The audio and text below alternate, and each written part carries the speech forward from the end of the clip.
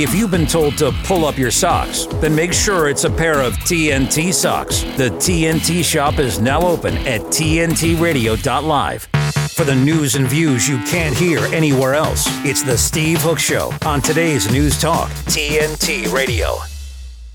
All right, you are back with the Steve Hook Show on TNT Radio. My guest, who was so kind to hang in there, Ed Butowsky, founder of Chapwood Investments.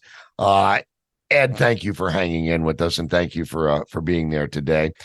We were talking off air. A little bit, and it was a conversation that I've had with my brother-in-law, who's Jewish, and several of my Jewish friends. And the question is always, why do so many, I guess we would call them secular Jews, vote Democrat when the Democratic Party, especially what we've seen in the events of since October 7th, they've got a real schism in that party yet. I don't need to tell you what's going on with the squad and all those maniacs.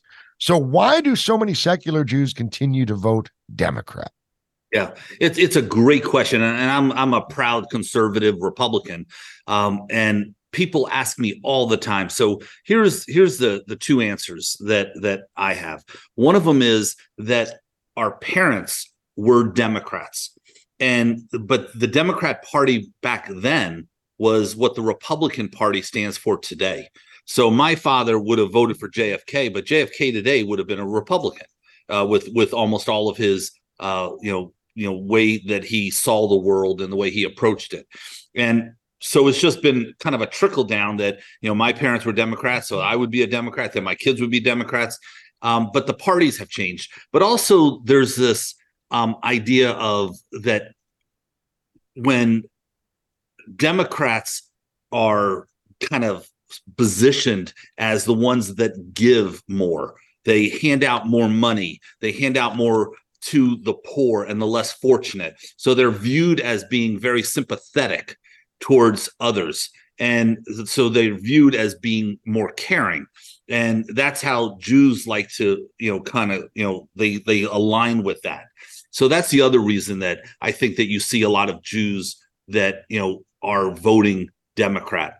And it's mostly Reform Jews. The Orthodox Jews mainly vote conservative Republican. And those are your Hasidic, your yeshivas, your professional Jews, if you want to call them that. And then you have conservative Jews, which are, that do a lot of Hebrew in shul, and they tend to kind of go both ways. And then the Reform Jews, which I am, but I'm very different, is that, that they typically will vote Democratic, but it's mainly because of their parents and also their belief that the Democratic Party is more kind and caring, which we know is not true. Yeah, well, it's funny because as you're saying that, I'm thinking of other, and I hate to even think like this because I hate to balkanize the nation and think of the voter blocks because the Democrats have made their bones by doing just that. It's all about identity politics with them. But when you mention how some Jews kind of perceive the Democrat Party as the party of compassion, the party of charity, it seems to me that many people in not just the Jewish communities, but in the Hispanic communities and the Black communities are starting to wake up and say, well, wait a minute now. Maybe all of this compassion is really just not really compassionate at all. Maybe the compassion is freedom. Maybe the compassion is liberty. Maybe there's compassion there. You think that message is starting to get through to some? Because we've seen numbers tick up. Black American males right now, they're trending more conservative than they ever have. Hispanic Americans, same thing. You think this is starting to have an effect inside the Jewish community, in the Reform community? I don't think there's any question about it, especially with the squad being Democratic and coming out so pro-Palestinian. And then the Democrats did not push back on it. I mean, you didn't have this unified effort to push back against the squad. A lot of them just went silent for whatever reason, and that really upset a ton of Jews. So you're hearing about a lot of Jews who are starting to convert. I don't think it's going to be enough to really sway the election, but you definitely have a big movement in the Reform Jewish community moving towards being more conservative. and a lot of that has to do with the squad being so outspoken. I mean, this Tlaib, my wife, who usually doesn't speak out much, she just is infuriated about this lady, and she should just be thrown out of Congress, quite frankly. I mean, the things that she says and the things she supports, and the groups that she's a part of. I learned the other day on Facebook she's part of some pro-Palestinian secret group on Facebook. So but that's just one example. But the idea is that the Democrats aren't pushing back against it. Now, you do have Biden who is pushing back, but the rest of Congress and the House is just not pushing back, except if you have a couple of Jews, who are there. Schumer kind of has a little bit. Of course, he's Jewish, but he knows damn good and well. And that's the thing. That's, I've always said, if you live by the sword of identity politics, there's a good chance you're going to die by it as well. And I think we're seeing that. I think that sword is swinging pretty hard in the Democratic caucus these days inside the Beltway. And Tlaib, yes, I can't stand that woman. Long before this latest war with Gaza and Israel and Hamas took off, do you remember, Ed, when she came into office and she said, she goes, and my niece said to me, what are you going to do with Trump? And I told him, we're going to impeach that MFer. She was so proud to say that. She's always been a hateful woman. So hopefully the Democrat Party, and I wish no good luck to the DNC, but I do think that two effective political parties is better than one all powerful, and hopefully they'll get rid of some of these maniacs.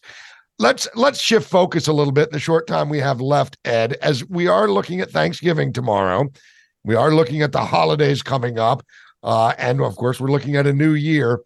How are you looking at the economy right now? Are you a little bit more optimistic than maybe in months past?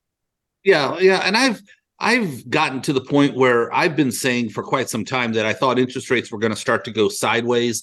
And then come the first quarter of 2024, I think we're going to see a drop in interest rates because the U.S. economy is going to be showing some weak numbers, not recession numbers, but weak numbers. And when those weak numbers come in, that's going to push interest rates lower. And then I do believe we're going to have a rally in the stock market towards the end of this year. I think utility stocks are poised to do very, very well for two reasons. The dividends on utilities are going to become more attractive as interest rates start to drop. But also the cost to generate energy on utilities are mainly from coal and natural gas. And both of those prices this year have dropped about 50 to 60%. So I think that there is a big profit, a windfall profit that you're going to see in utility stocks. So I'm very, supportive of, what has happened, how this administration has brought down inflation, although we're down to numbers we probably shouldn't be up to. Which is, one of the things. But I do believe that we're in a Goldilocks scenario where interest rates are going to come lower and we're not going to have a recession. And I just call it the way I see it. And regardless, whoever's in power, that's the way I see it. And I do believe that we're going to have a really good beginning of 2024. Wow, that's nice. But you're bullish on energy, huh? I'm bullish on utilities. Okay.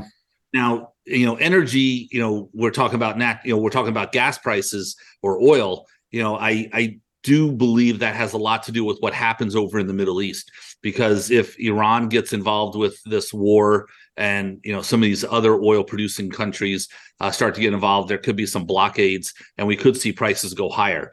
But I was also surprised to see in August that there was more oil produced in the United States in that month than in any other month in our history. And that also is a little counter to what we've been hearing.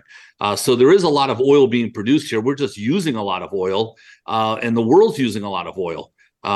So much for this EV push, because, oil prices, are going higher because the demand is there, and they're going to have to produce more oil to maintain that.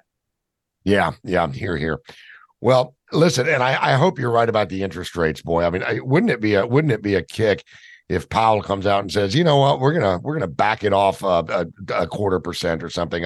We'll see how that plays out. But Ed Butowsky, God bless you, sir. Thank you for joining us. I hope you and your family have a wonderful Thanksgiving, and I hope to have you back on the program real soon. You enjoy your weekend, sir. Great. Thank you, Steve. Okay, take care. All right, there he goes. That's Ed Butowsky again, Chapwood Investment. And the guy, I'm telling you what, he's sharp as a tack. I need not tell you that. You just figured it out. But Chapwood Investments is where you can find him. He founded that, and he's, well, like I said, he's sharp as a tack. You're listening to the Steve Hook Show, a special edition of the Steve Hook Show. And man, we've really only just begun. We've got some great guests coming up on the other side. We'll be chatting with Gerard Filitti, and we'll be right back with that on TNT Radio after this. TNT Radio's Timothy Shea. I'm a native New Yorker. I've lived here most of my life. I love the energy. I love all the cultural opportunities. I love just the street scene. But not anymore. New York, to use Donald Trump's famous phrase, is now a shithole. Warren Wilhelm, Bill de Blasio, and Eric Adams destroying the legacy in just a few short years of Rudy Giuliani and Bloomberg.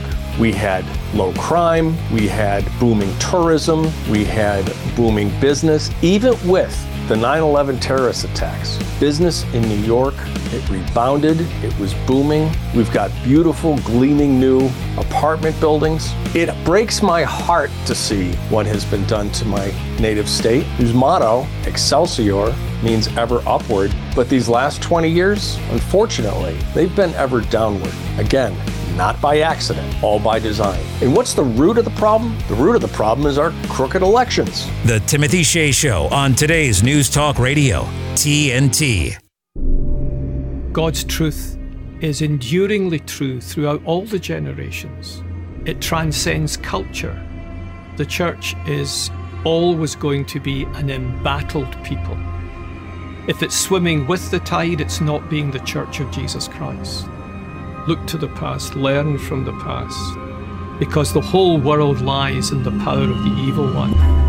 China has more than 200 confirmed cases of coronavirus, it's called. The entire state of California ordered to stay at home. That's 40. California has some of the strictest policies leveled against churches. Gavin Newsom's executive order threatens jail time and a $1,000 a day fine. Government stopping people from going to church, Dr. Fauci. When I went into the White House, when I sat in on the task force meetings, was a shocking level of gross incompetence. The mortality rate from the virus was 0.2%, 99.8% survival, rather than the 3 or 4% mortality that the people were saying at the time. The culture and the understanding of the people of Grace Church has always been, not only do you obey government, but you honor government. Thousands of people in the streets, but you can't have church. The hypocrisy of letting people riot helped us all understand one thing. This is not what they say it is. By meeting, we're testifying the government has no jurisdiction here. I was arrested and driven to a maximum security prison. The government has obviously turned up the heat on churches. My daddy. When the churches fall silent, the only religion left is the state. We needed to make a biblical statement because we always put ourselves under the authority of the Word of God. LA County threatened Pastor John MacArthur with jail time and arrest. We were going to be sued. They wanted Grace Church shut down. We wanted to go on the offensive and attack the health order as unconstitutional. This wasn't about health and safety. This was all about control and opposition to religious freedom. As the government gets more corrupt and more corrupt, snitches get rewards. Its totalitarian control has to increase. So we have to have a mask on. And as they shut down any attacks against them, this is not about freedom or personal choice. The last thing standing is going to be the church.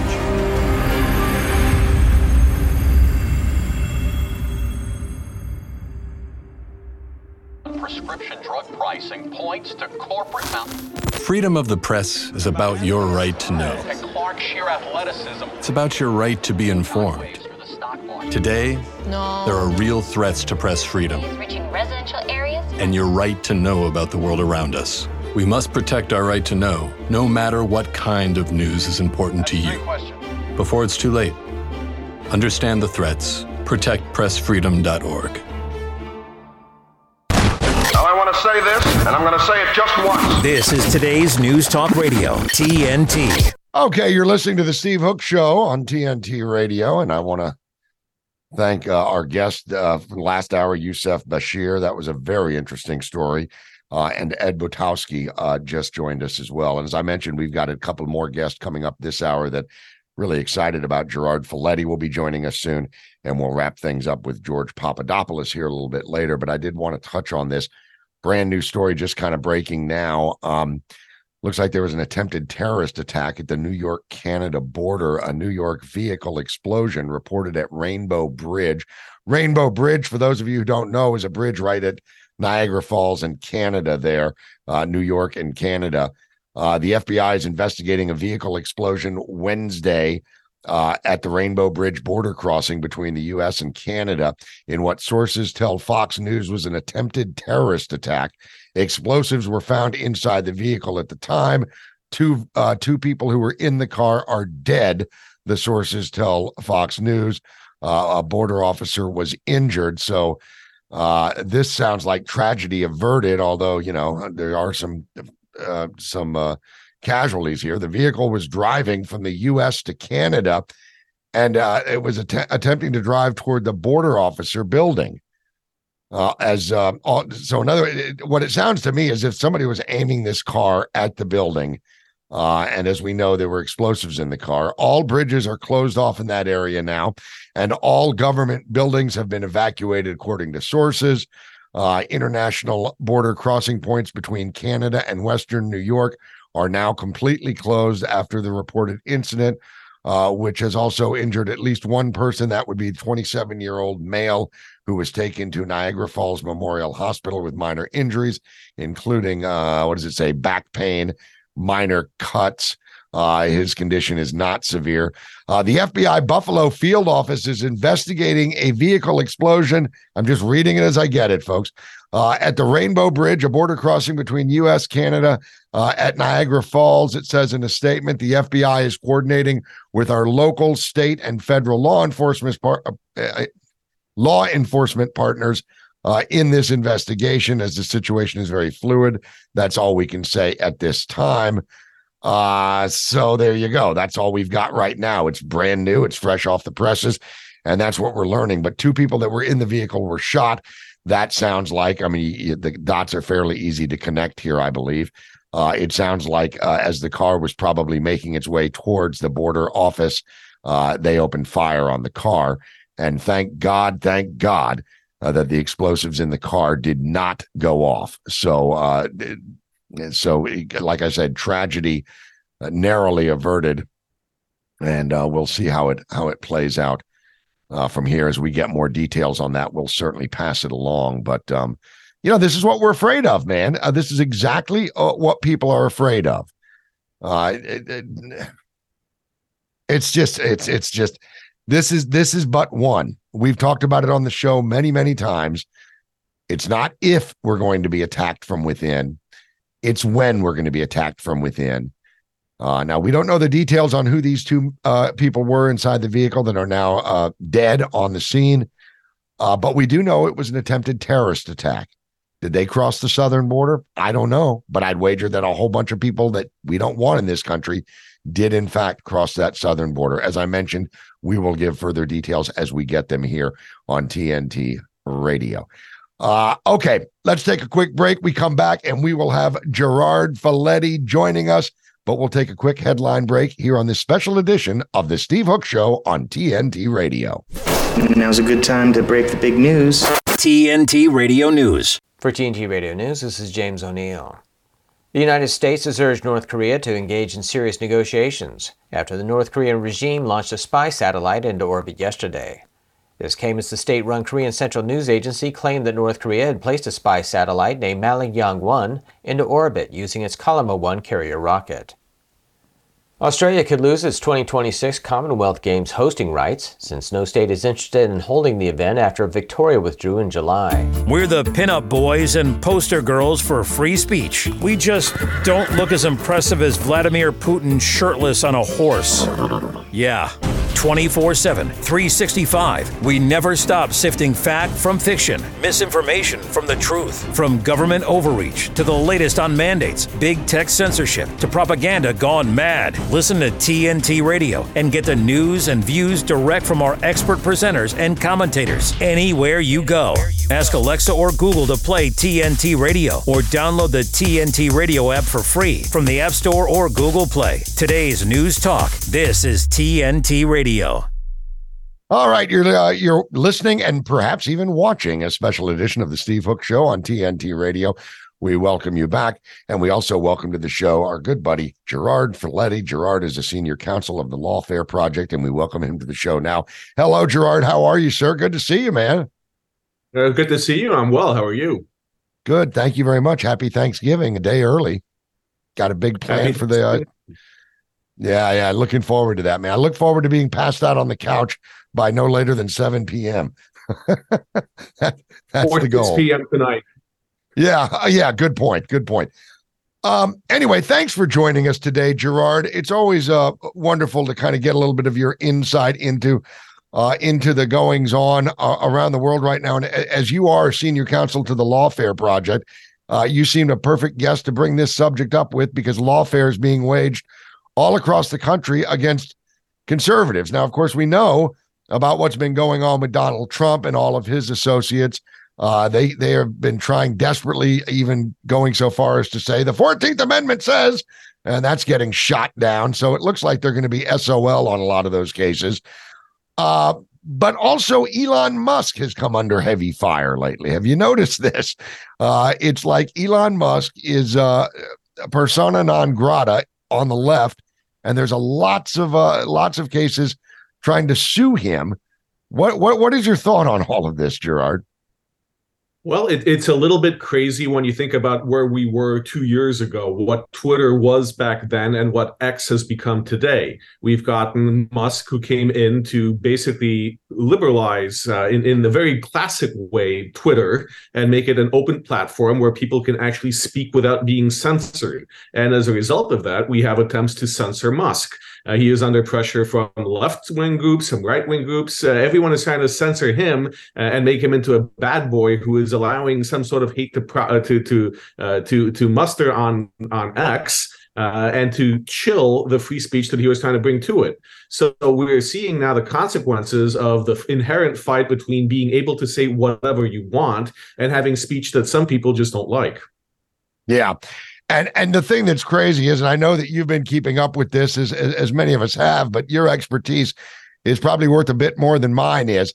And that is that this whole thing with Media Matters for America, which likes to claim that it's a nonprofit media watchdog group. Well, we all know that's garbage. Media Matters is a George Soros funded left-wing think tank. How they even managed to get their 501c3. I don't know how they even managed to maintain that, but they have, and they're going after him. And Musk threatened last week to come at them with a thermonuclear lawsuit, and he made good on that. And now he's suing Media Matters, and I think maybe Mediaite is thrown in there as well.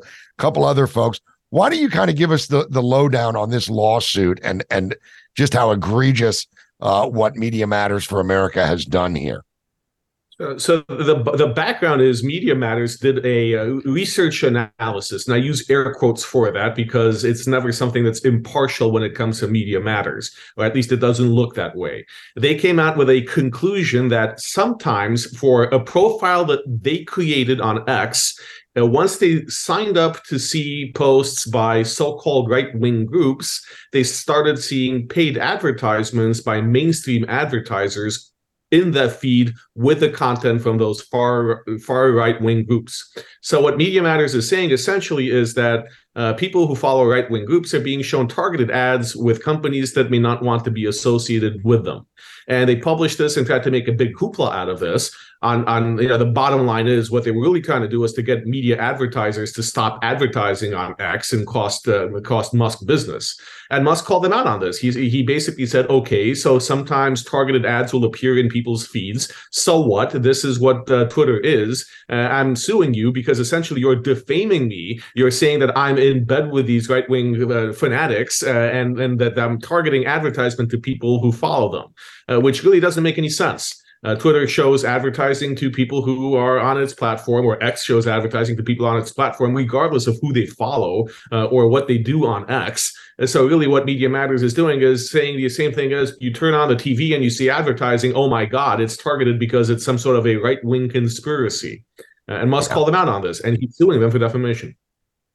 Well, he's suing them, and as I was reading into this story a little bit more, it's even more nefarious than that, because what they were doing was Media Matters was refreshing the page until they got the ads they wanted. Then they took a screenshot of it. And the thing is, Gerard, that strikes me about this is the advertisers that have pulled out. I think Disney is one of them. Apple is one of them. Comcast is one of them. All three of those groups, just right there, all three of those companies are decidedly left-wing. I don't think anyone that's ever watched anything on MSNBC, that's Comcast that owns them, I believe, or maybe it's CNN, whatever. You know where they come from. So it's the usual suspects, but this is what they've been doing. Media Matters for America has been doing this kind of garbage. They did it against Rush Limbaugh. They've tried it against other big conservative talkers, but they may have kind of run into a buzzsaw with Elon Musk, because I suspect that Elon would be willing to spend every penny he has to destroy this group. Do you think that they kind of got more than they bargained for taking on Musk? Honestly, from a legal perspective, it is not the strongest case for us to put forward. There is something to be said for freedom of speech and Media Matters being able to put out research products. However, when it's something that's this flawed and it's designed to get a specific result and to make Musk look bad, there's a case. And Musk is going about it the smart way. He's not filing in California or New York where he's going to lose. He's filing it in Texas, where he knows that judges at least are more independent and are likely to follow the law. So he is showing that he's committed to getting a good outcome here and getting justice. Yeah, well, I certainly hope he does, because it's that's why what they have been doing, Media Matters, for so long is, like, as I mentioned, they're targeting this is why it's such a sham for them to say they're a media watchdog. They would never call out CNN or the New York Times or Washington Post. They would never call them out for any screw ups they made in their reporting, but they will always go after Fox News. They will always go after conservative talk radio. They will always go after, nowadays, Musk, because Musk took away their liberal playground that used to be Twitter, that censored everyday Americans like myself. They did it to me. So I'm just wondering if Musk has the wherewithal to fight this thing through.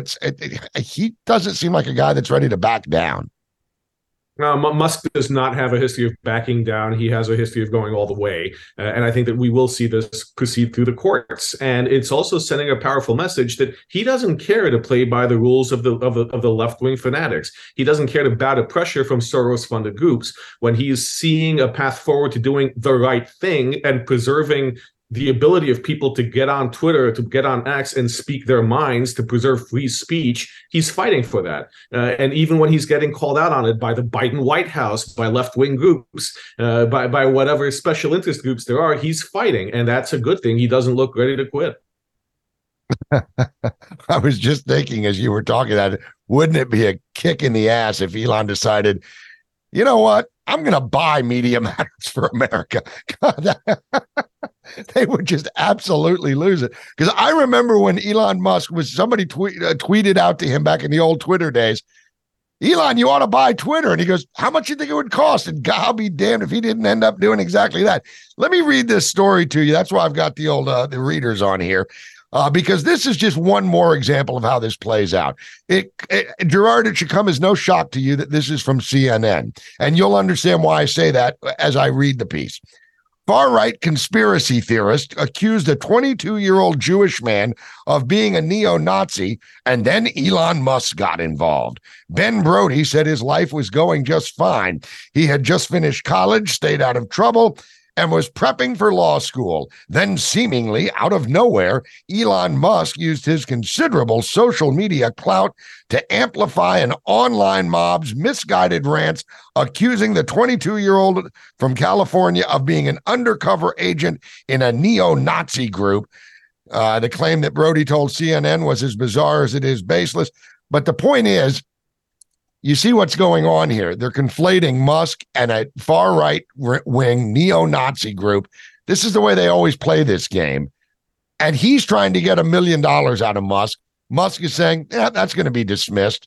What do you think about this case? Are you familiar with it at all? I am, and there's something even more interesting. It's when you look down and see what exactly it was that Musk said in his tweets. Basically, he said comments like, that's interesting. He didn't say, oh my God, I believe these posts. This kid is horrible. He was commenting in a very cryptic way that doesn't really mean anything. That's interesting to someone else's post.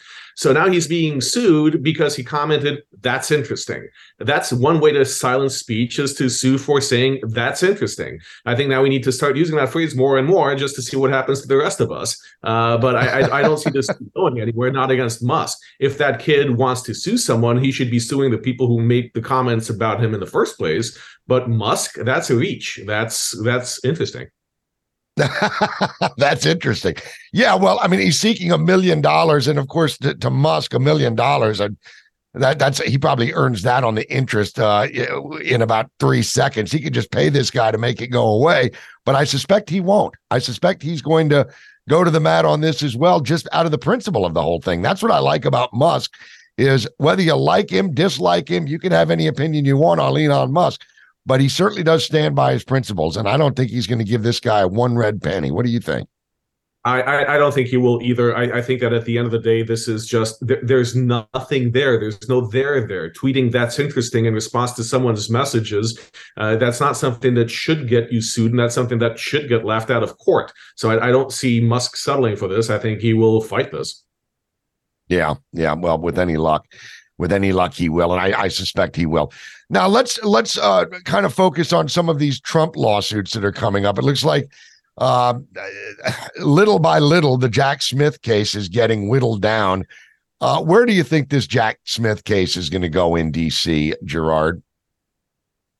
The Jack Smith case in D.C. is going to go the way it always has. It's not going anywhere. There's no showing of any intent or knowledge. Nothing's come out since this case was filed to show any culpability on Trump's part. If anything, this is just showing pettiness and making it a politicized process. The only case right now that's more interesting, perhaps, is Georgia, where we've had co-defendants plead guilty, take pleas. I would suspect, and this is my personal assessment, in large part because they don't have the wherewithal to spend millions of dollars fighting the government on these charges, and they're looking to take plea deals to avoid the costs of trial. But Jack Smith, I'm not seeing his prosecution going anywhere. There was much hoopla when he filed. We had the so-called perp walk to make Trump look bad. But since then, if you look at what's happened, it's been nothing. Nothing new's come out. Nothing interesting's come out. It's been silence because there's no there either. Yeah, and anytime they try and slap Trump with a gag order, invariably that gets turned on its head. Yeah, and Jack Smith it should be pointed out, Jack Smith has been, he's been overturned by the Supreme Court countless times. The guy's just a complete hack. Fani Willis in Georgia, you're right, that's a strange one. But isn't this a case, Gerard, where the process is the punishment? So you have people pleading guilty just to finish the process. Just say, okay, I'm done with this. I'll plead guilty, and then take a slap on the wrist. Then the media can go around saying, see, we told you they're all guilty. But the process is the punishment, correct?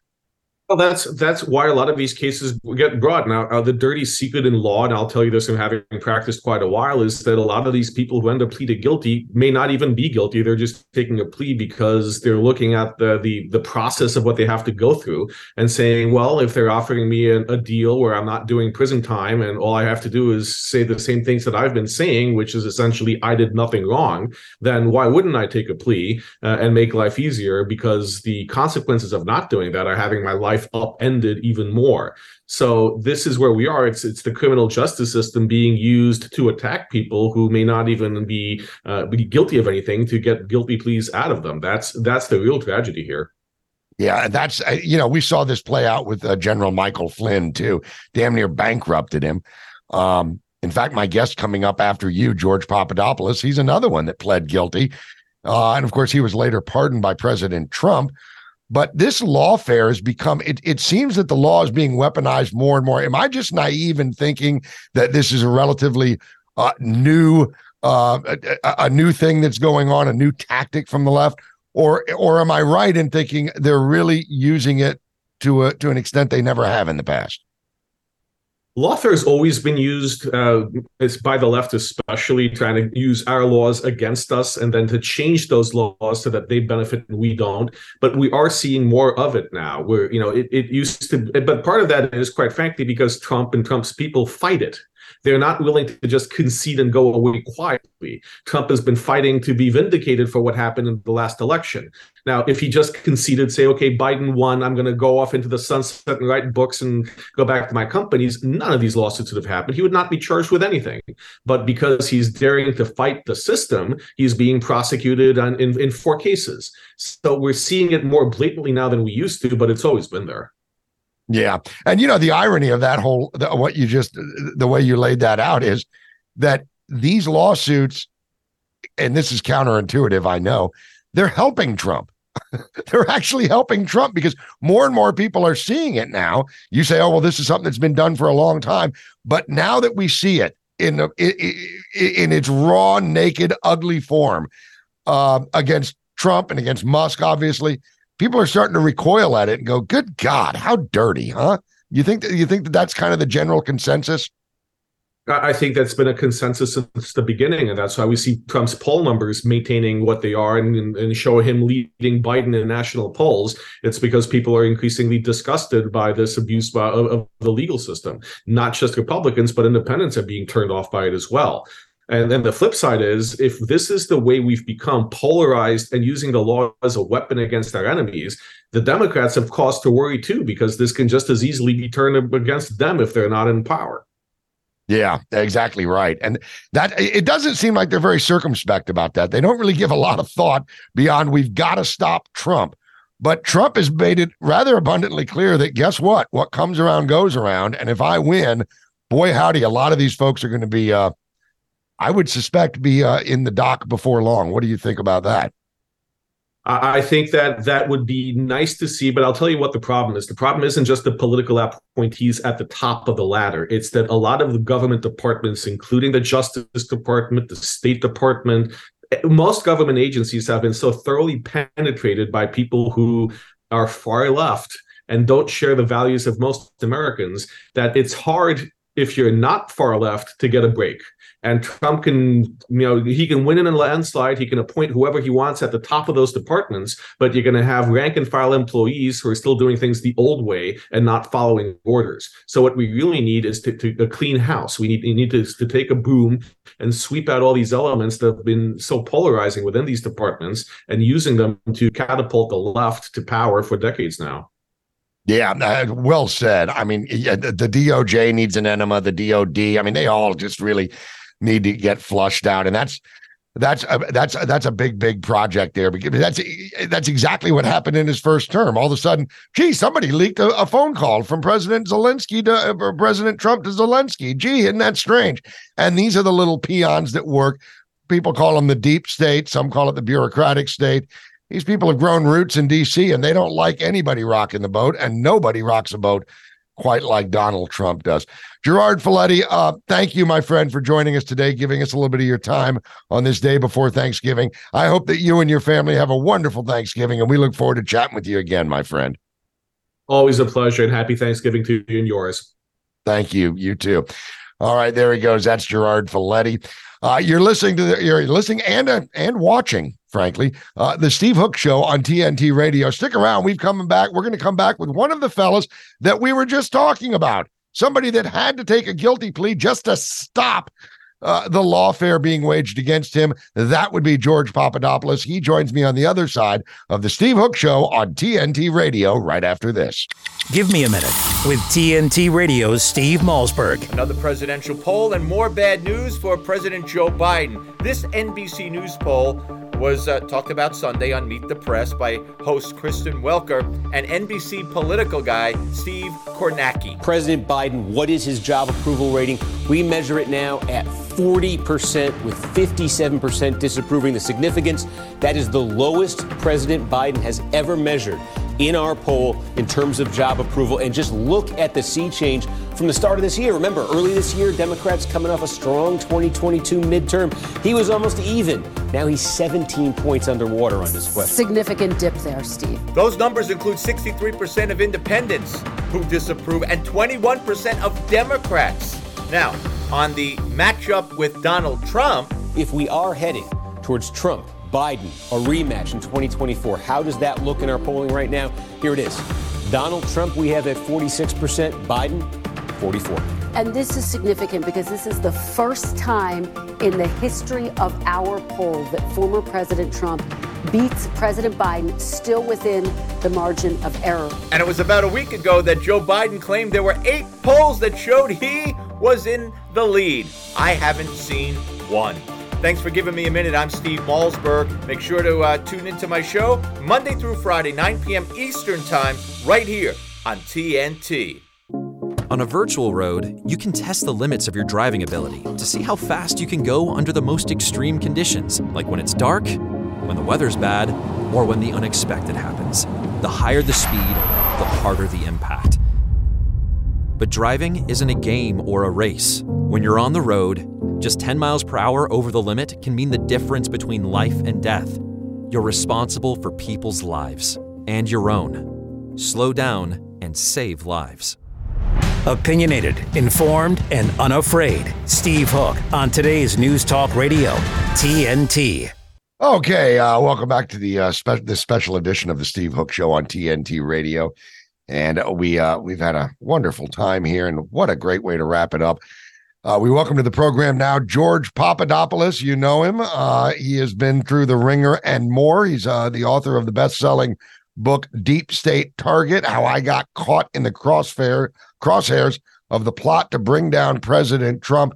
And we welcome George to the program now. Hello, George Papadopoulos. How are you, sir? Hello. Thanks so much for having me. Looking forward to speaking with you. Yeah, it's an honor to have you, and we're thrilled to have you. And it's funny because right before you came on, we were talking to Gerard Filitti, and he, of course, is a senior counsel at the Lawfare Project. And we were talking about the lawfare that's being waged in the name of politics against, of course, President Trump, against you, against many people that were Trump associates. Lately, now they're focusing their ire on Elon Musk.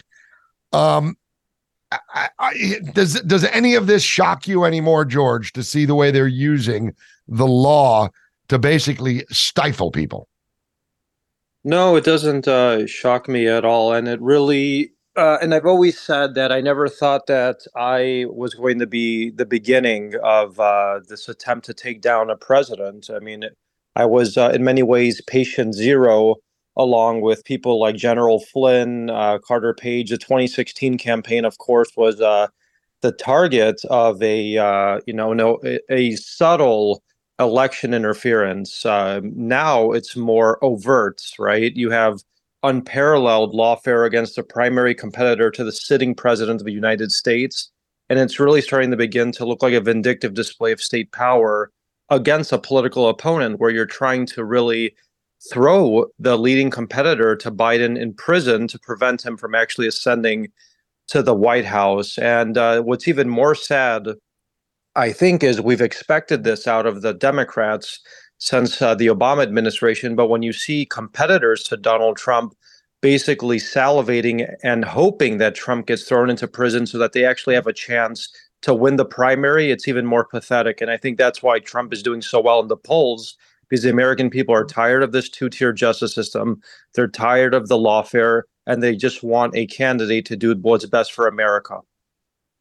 Yeah, I was mentioning that with Gerard. I think it's a point well made, George, is that they obviously started this with you. I met Carter Page at CPAC several years ago, and we had a short discussion about it. He was basically echoed what you just said. They're using the law to go after Trump. But now it's become so overt, as you mentioned, and it's not just overt from the DNC and from the politicos, but it's overt from the media. It's overt from the movers of the social levers within the society. It's obvious. People have woken up to it, and the irony is what they have done so hardcore and so openly that now it's having a boomerang effect on them. And it's coming back and kind of biting them in the ass, don't you think? Well, it is because, if your name's Donald Trump, what should have been treated as normal political disputes have now been thrust into the domain of criminal law for the first time in history. And what the American people are seeing, in my opinion, is on the one hand, the DOJ has essentially degenerated into this protection racket for the Democrat Party and is being used to basically shield the Biden family after all of these allegations of corruption and bribery, pay-to-play, disgusting evidence on the Hunter Biden laptop. And on the other hand, after 250 years of no president or ex-president ever being indicted, every imaginable conjured-up crime that the DOJ and activist state prosecutors, like you see out of Manhattan and in Georgia, have been unleashed to prevent 45 from winning again. And I think this is exactly why the poll numbers are reflecting that Trump has a firm grip on the GOP. You see people like Tim Scott dropping out wisely. Hopefully he has some sort of position moving forward if he decides to endorse Trump. Speaker of the House Johnson has recently endorsed Trump. He's doing, I think, an incredible job trying to, with the releasing of the J6 footage. And I think, this is what we need as a party. And I've always said this for years now, that what issue that the Republican Party has had is that we've had an internal civil war. You have the uniparty versus the MAGA base. And with Trump, when you have over 75 million people voting for him, that's not a base. That's half of the electorate. So when you have your own party against that base, it's no shock that candidates who went against that have seen their political careers dissipate. You see, rivals to him faltering. And I think the party really needs to unite around the strong MAGA movement, because at the end of the day, and I'm going to say this very, very loud and clear right now, there's nothing more important in America than the rule of law and a one-tier justice system. If we don't have it, we become a banana republic. It doesn't matter how strong the economy is. For the short term, it doesn't matter if we have a strong border, we'll collapse from within. And that's the biggest issue I see moving forward if we don't get this right. Yeah, and the sad truth of that is, George, that's the plan. I mean, I think that scares people. We're starting to see independents starting to kind of wake up. The scales have fallen from their eyes, at least a good percentage of them. Not only that, but you're starting to see younger black males are starting to gravitate towards Trump. Hispanic, the Hispanic vote, not in massive numbers, but in numbers that are certainly sending shockwaves throughout the DNC. Then you throw in an incompetent, cognitively gone puppet president like Biden, and I think that they are in abject panic mode. I wanted to touch on something, George, that you put on X yesterday, and it's fascinating. Let me just set it up. One thing that President Trump has been accused of by the media and all the usual suspects is, why can't he just let go of the 2020 election? He just harps on this. You even hear DeSantis say this, and some of his competitors in the primary, which are not really competitors at all, but they're saying, why can't he let go of this? And I find that to be a very odd position to take, given the fact that all of these lawsuits are about the 2020 election and the aftermath. So I don't know how he lets go of that. But you posted on X yesterday, Fulton County, Georgia acknowledges that 3,600 ballots from the 2020 election audit were duplicated. Now that the discrepancy has been turned over to the Georgia Attorney General for investigation, another right-wing conspiracy theory comes true. Why don't you elaborate on that a little bit for us, George? Well, that definitely was a bombshell, and the former president was echoing the same exact bombshell on Truth Social that I posted on X. And the reason I think it's so important is because what we've been talking about here today is about the case against Trump. And the case against Trump and having free and fair elections in America is at the heart of American political freedom.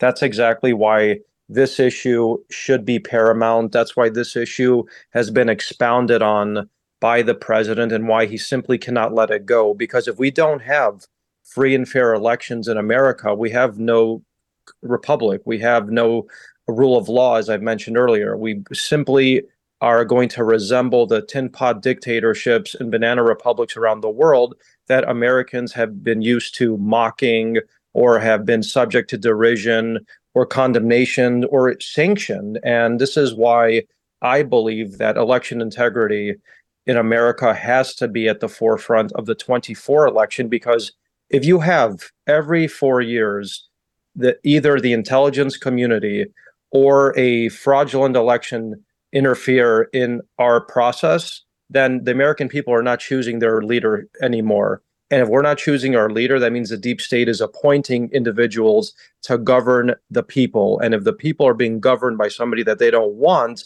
who really is running the show? So that's exactly why this is at the core of this election moving forward. And let me just qualify what I'm saying here.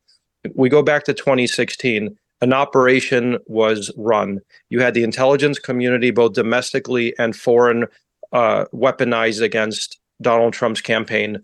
Then you had Mueller come in to basically try and cover up what happened, to overthrow him through a silent coup. That, of course, failed because we went on offense. We got the truth out there. We exposed what happened. Moving forward, you had all these impeachment hoaxes with Ukraine. Then in the 2020 election, what happened? The CIA actually interfered. You had the CIA withhold the information about the Hunter Biden laptop story that likely tilted the election in favor of Biden. And now with this evidence that Trump has been talking about fraud in various states that barely went to Biden, that's why these topics are so important right now. That's why they have to be talked about again, because we do have an election in less than a year coming up. And if this happens again, what happened in 2016, 2020, and we have these discrepancies like we just found out in Fulton County around the country, then we don't have a country anymore. So that's why this is critical to talk about. That's why this information needs to come out. And I'm happy that you're asking me about it. Yeah, well, and the thing is, and this is the sad truth, George. You're not going to see that story on CNN. You're not going to see it on MSNBC. Hell, if I'm honest, Fox News will only give it cursory coverage and only on select shows. So we gotta get this truth out there. And it really, and now, let me ask you this: how do you think that Jim Jordan is doing over as far as his committee is concerned? James Comer, of course, has been doing bang up work on the oversight committee. Are you feeling optimistic about where these committees are going, investigating not only the Biden international family of grift, but also it looks like Jordan is starting to kind of look into the J6 scenario a little bit more. Are you optimistic?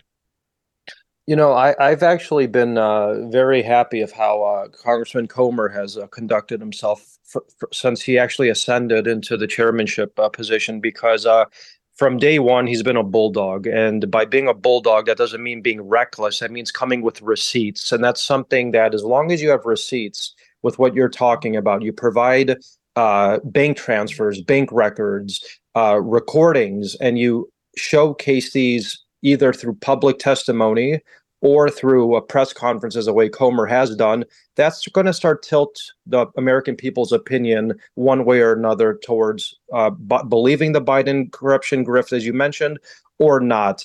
And I think he has actually been the most effective member of Congress. Jim Jordan is a patriot.